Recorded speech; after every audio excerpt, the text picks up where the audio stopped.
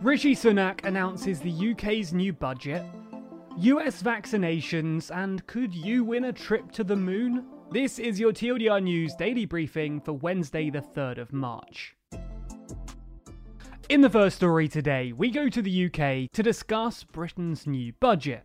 While we expected new schemes to be announced to keep businesses afloat until the coronavirus restrictions are relaxed, we also expected new measures to be announced to pay for the pandemic. That's because since the pandemic began, the government has taken on a huge amount of debt in an attempt to stop businesses from collapsing and unemployment from skyrocketing. In fact, it's been suggested by the Office of Budget Responsibility that unemployment could have hit 11.9%, but thanks to the government's interventions, it's now expected to only be 6.5%. However, achieving this wasn't cheap. The OBR has said that in the next few years, UK debt will peak at 98%. So in order to ensure that all of the work done so far to keep businesses afloat isn't undone, while also ensuring that we don't drown in debt, the Chancellor broke down the new budget into 3 parts. The first to deal with support measures, the second dealing with fixing the finances, and the last discussing the building of a future economy. So let's go through the biggest announcements in each of these sections. The Chancellor firstly announced measures simply aimed at keeping people employed. For example, furlough has been extended until the end of September, the key difference being that in July, businesses will be asked to contribute 10% of the cost, which is set to rise to 20% in August and September. The Self-Employment Support Scheme will also be extended until the end of September, with it suggested that 600,000 more businesses will become eligible. The Universal Credit Uplift will also be extended by another 6 months. Business Restart grants aimed at helping businesses reopen will be offered in March, and VAT will be cut next year by almost £5 billion. Working tax credit claimants will also get a £500 one-off payment. Additionally, Sunak also announced some other support schemes that weren't directly about keeping people in work. These included an increase in the national living wage to £8.91, and government support for those looking to hire apprentices will be doubled. An extra £19 million will be spent to help domestic abuse victims, and an extra £10 million will be spent to support veterans with mental health needs. A lifetime funding commitment has also been put in place to help the victims of the formaldehyde scandal. In addition, mortgage guarantees will be offered to those buying a house on a 5% deposit. As you can see, these are expensive pledges, and they come on top of the coronavirus support package, which has already cost £352 billion. So it's easy to see why Sunak has had to introduce some mechanisms to pay for these things. The second section of his speech addressed the measures that will be introduced to pay for the pandemic.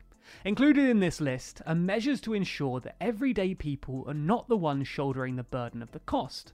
That means that income tax, national insurance and VAT will not increase, in line with the Tories' 2019 manifesto promises.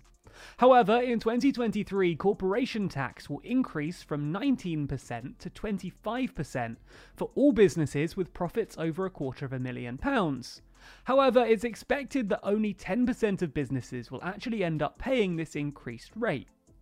A new scheme will also be introduced to allow companies to reduce their tax bill by 130% if they embark on business investments. Also, any increases in duties on things like alcohol have been scrapped, including increases to fuel duties, in an attempt to encourage spending while also ensuring that average people aren't paying the cost of the pandemic. Some of these things, including the tax increase for corporations, may seem like the beginning of a tough financial future, but Mr. Sunak did try and end on a positive note in his third section. In this final section were announcements about a future economy.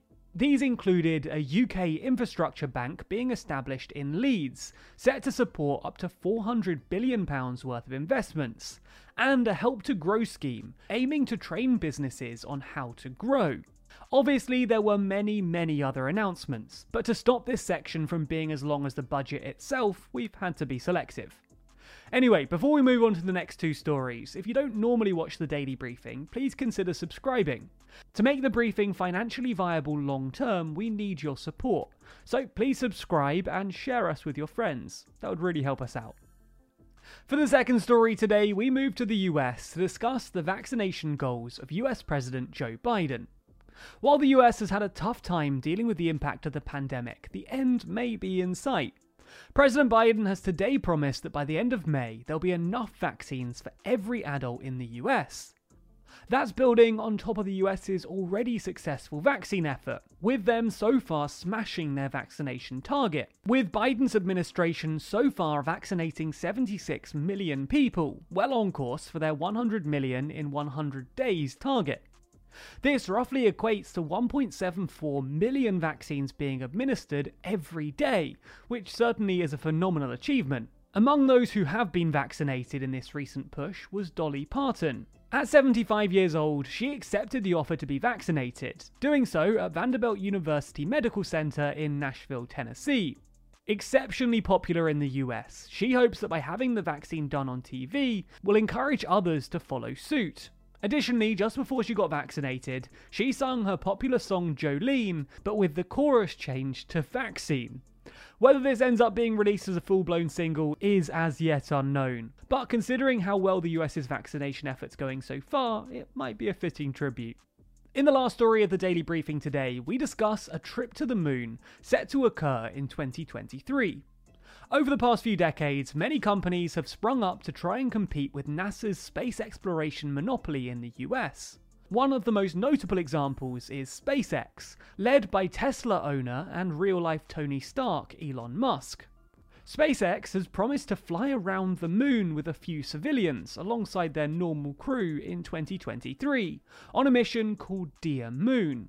A Japanese billionaire has purchased all of the available seats with the aim of giving them away for free to people from all kinds of backgrounds. He stated that there's two criteria to be offered a place. Firstly, individuals should want to advance whatever activity it is they're into to help greater society. Secondly, they should be willing to help other crewmates who want to achieve the same goal. He's previously stated that he's also looking for a girlfriend to accompany him, with a search being launched to find a potential companion. Over 28,000 women applied, but the billionaire cancelled the effort due to mixed feelings. We'll need to see whether his search for crewmates ends up being more successful, and if one of our TLDR viewers ends up going to the moon, we'll be sure to update you. For those of you who think the news is too long, be sure to check out tomorrow's Daily Briefing. Read the newsletter by signing up at tldrnews.co.uk/daily.